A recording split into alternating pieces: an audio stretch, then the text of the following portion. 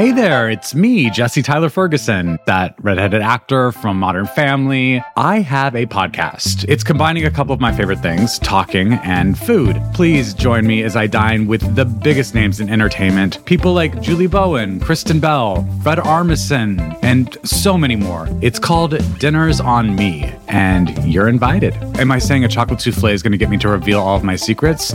Yeah, I am. Listen now, wherever you get your podcasts.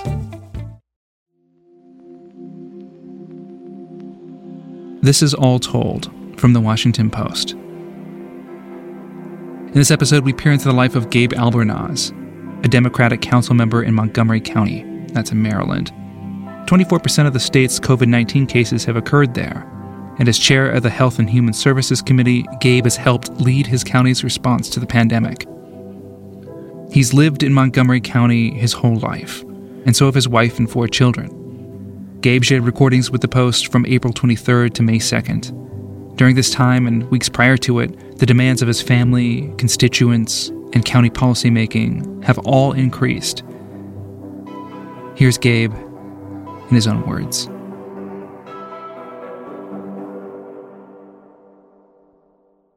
It's going to rain all day. Well, it's still better not to have the schoolwork hanging over us. Oh, I agree. I'm just... The weather's not good. But I'm just saying for planning purposes. Maybe we can come up with a creative game of cards or something. If I can play with them, if I'm not working, if I can play with them, I can occupy them fine. The puzzle I ordered was supposed to have come... Well, it's supposed to come today. So that's good news. We'll be on the lookout. Maybe that would be it. I think that'd be really good for Paul. Afternoon thing for Paul. Teresa just woke up. Okay. Sounds good. All right. TGIF. Yes. Oh.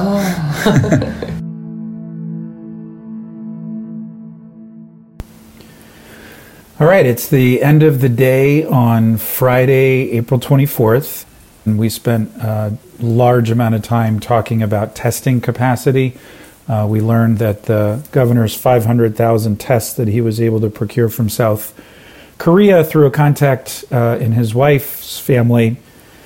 The good news is we have these tests, but the bad news is we don't have the ability to process them. There's also a lack of swabs to actually be able to carry the tests out, and we don't have a sufficient amount of technicians to be able to really track them. So although we have these test kits, that's only part of the story, and it could be months before we have the capacity to fully access all of them, which is deeply frustrating.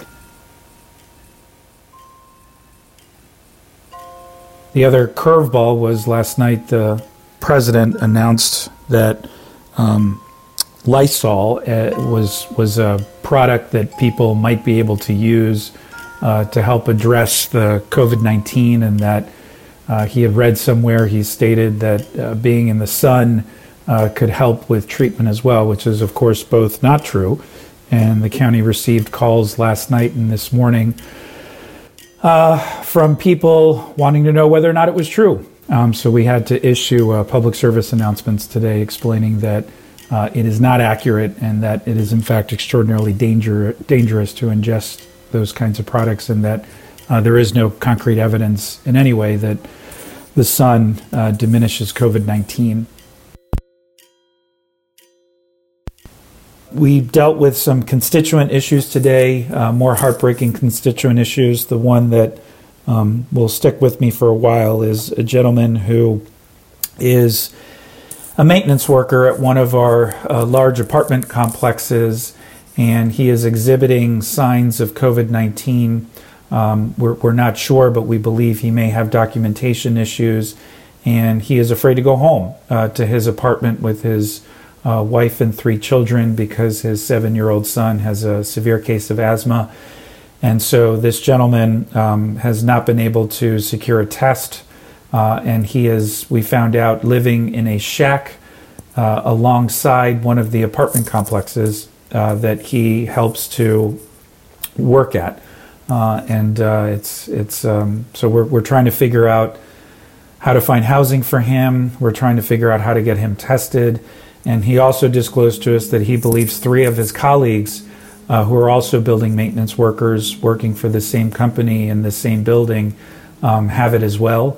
And so we're going to need to do some contract tracing, and so that is something that we've alerted our public health officials to.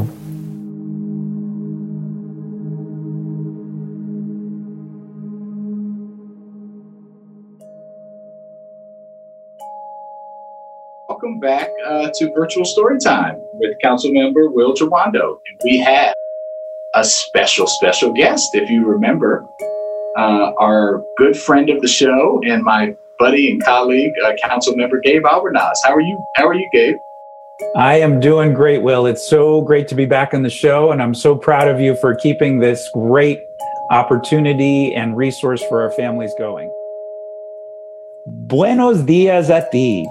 Abre tus ojos, porque cada día es una nueva sorpresa. Good morning, everyone.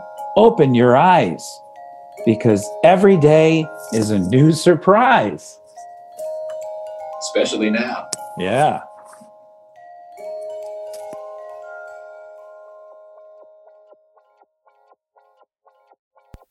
You can hear Teresa in the background as she's getting ready for her bath and not really excited to be having a bath. We had our daily staff meeting today, which was a great meeting. Went over a lot of different outstanding issues, some new constituent issues that have arisen, and we're going to be working on the production of a Spanish-speaking town hall. And then I was on a radio program today, El Sintonía, which is a radio program that talks about county operations, and it's on the Latin radio station Radio America, which is one of the most listened to stations in the Latino community.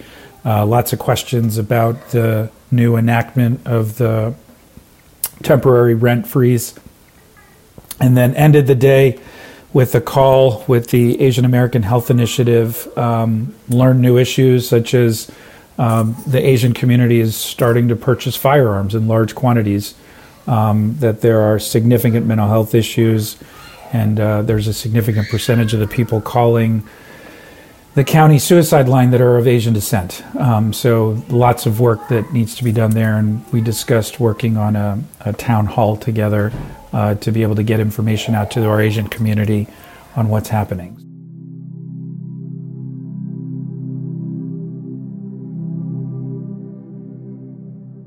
And we ordered 2 pieces of one salad, so Dad was going to go pay for the other part, and they said, no, it's free. What? It's for $50, and guess how much you spend? This is the first time we've been able to get food from outside in a long time. Yeah, in more than a month, Dad.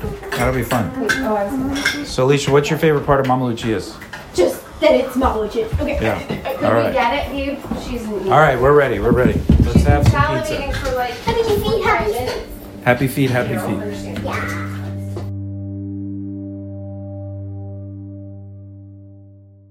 On Saturday, an incredible experience. The neighborhood got together and saluted our good friend Maura McCarthy, who's a nurse in the ICU at Suburban Hospital. And her mom and dad helped organize this along with her family. But there was an overwhelming outpouring of support for her, and just dozens of families, socially distancing, but that came out and surprised her by saluting her on her way to a really long evening shift at Suburban.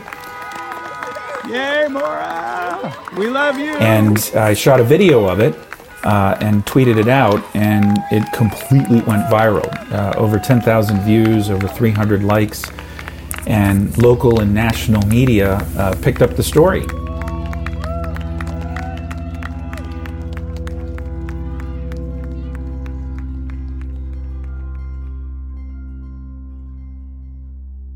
A couple of new constituent issues came up. I did feel great because the gentleman who was literally living in a shack adjacent to the apartment complex that he worked in, we were able to get him housing, and we were able to provide him with meals. He was just very thirsty, and just it was a really tough situation. We did also get the horrible news that there was an outbreak of COVID cases, and including a death in at least 2 of the group homes, which is what we've been very afraid of. And so lots of conversations with the Department of Health and Human Services, and our staff was able to help coordinate working with HHS staff to get the work on getting the mobile medical van there so there could be more testing. But it is a pretty significant hole in the system, and one that we're going to have to focus on this week for sure. And then we did also get word that another primary care facility, private medical facility, is also really struggling right now and concerned about also having to file for bankruptcy. That would be the second large primary care facility in less than a week that has indicated that if this persists for more than another month, then we're going to be in real trouble. So that's another conversation that we're going to have.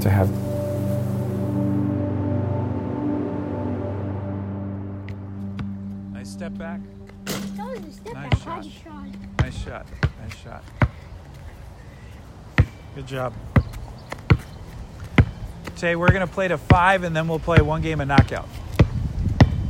All right, one I knockout. was able to get in a Winners. long bike ride with the boys, which felt good great, cross up. and was able to get in a little game. Oh, I got it. But it's just a strange experience because you're with the family all day, but hovering over you are all One these up. issues that you know you've got to tackle. Still got it, And Paul. you know the kids have been incredible, and so is my wife, in being flexible. missed. But All right, here we it's go. just hard to be in the moment Nice job. when there's so much floating Missed. around out there. I got the And rebound. it just makes it really difficult to be able to enjoy quality time with them, even though you're home with them all day long. It's just a bizarre experience. Oops. Oh, missed.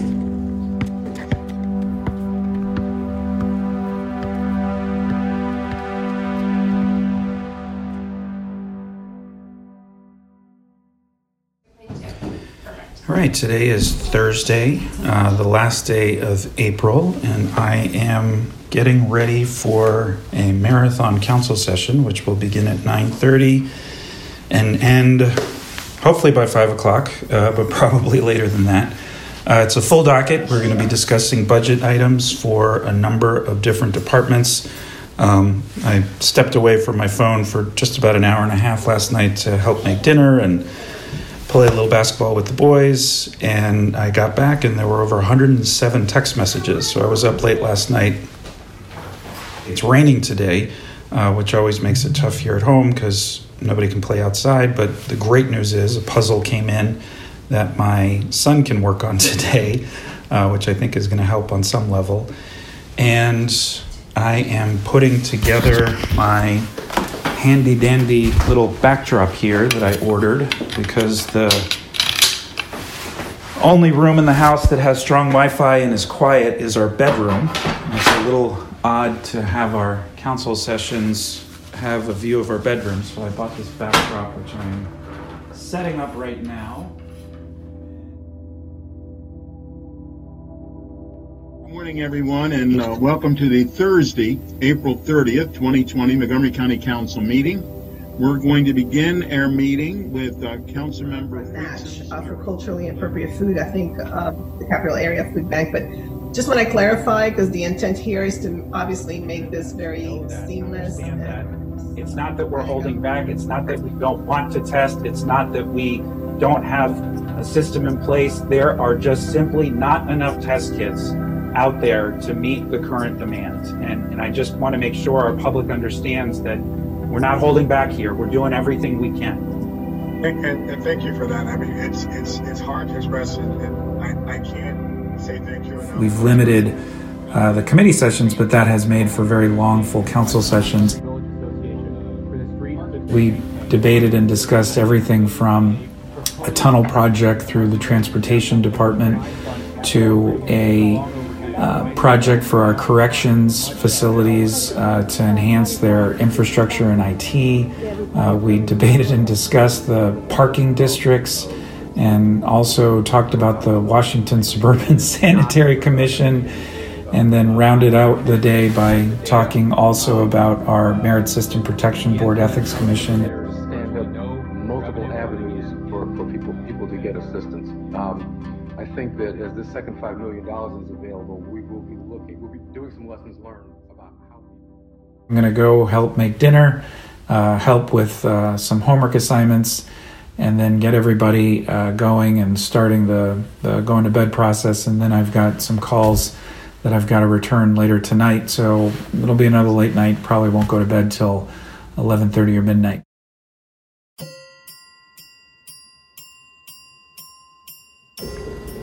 All right, today is Friday morning, May 1st, and was up at around 6 o'clock this morning. We try to get up a little bit earlier than usual to put the house back together again before the kids wake up so that things can be as organized as they can be to help with schedules and just to provide a good backdrop to the craziness of the classes and the Zooms and everything else that everybody has to do. So spent about a half an hour straightening up the basement and am now vacuuming our kitchen breakfast room.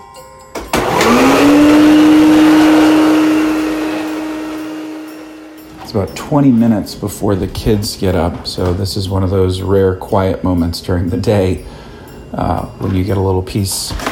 And so I'm gonna read the newspaper, drink my coffee, have some oatmeal, and then in about 20 minutes wake the kids up and get the day going.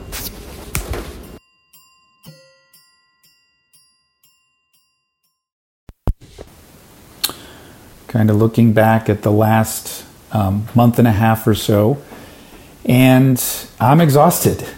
Meeting after meeting after meeting, just trying to support and doing what we can to give all of the important key frontline folks the resources that they need to be able to do their jobs, while also thinking through the policy implications, both in the midst of the pandemic, but then starting to think about those policy implications beyond that, and all the while really just feeling overwhelmed and anxious and sad for the people that have been most impacted by this. It has been so immensely frustrating to see the gaps in our public health system play themselves out in such stark ways. And you see those gaps and they're now on steroids. Such a large percentage of the cases come from just a handful of zip codes. Our minority community has been disproportionately impacted.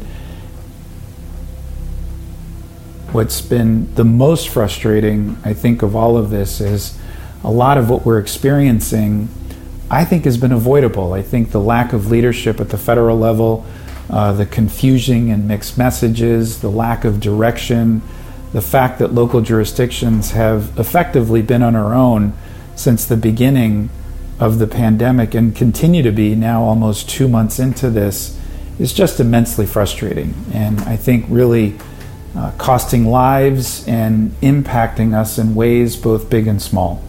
And so we've had to overcome that.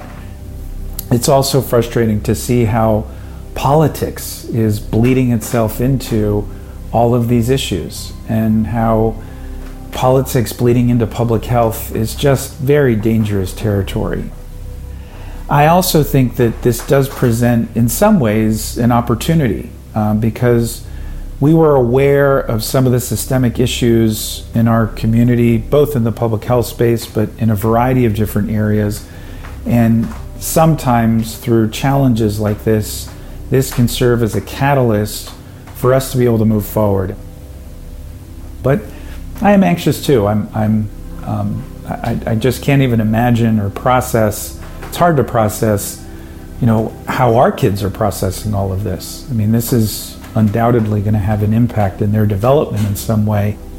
I remember watching my daughter play with some dolls, and I asked her what game she was playing, and she said, "I'm playing conference call, Dad." And I said, "And what's the name of your doll?" And she called her Zoomy. So we'll see how this impacts my 3-year-old in particular, although I think she's been the winner in all this because she's had the opportunity to always have somebody to play with, which has been fun to see. But I don't know. Hope the next 6 weeks aren't as difficult as these last 6 weeks, but I'll be prepared for whatever lies ahead.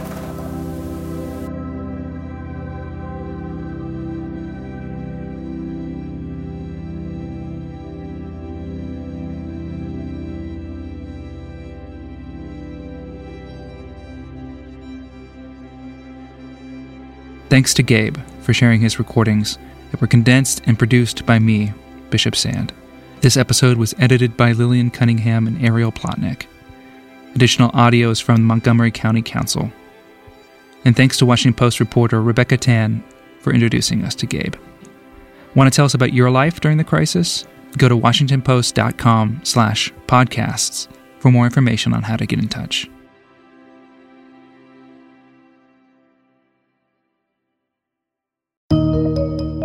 There's always more to the story.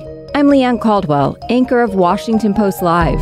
Each week, we bring you inside conversations between the newsroom and the people we cover. From global leaders enacting change to cutting-edge artists redefining our culture. And we make you and your questions part of every conversation. Listen to Washington Post Live wherever you get your podcasts and watch on demand at WashingtonPostLive.com.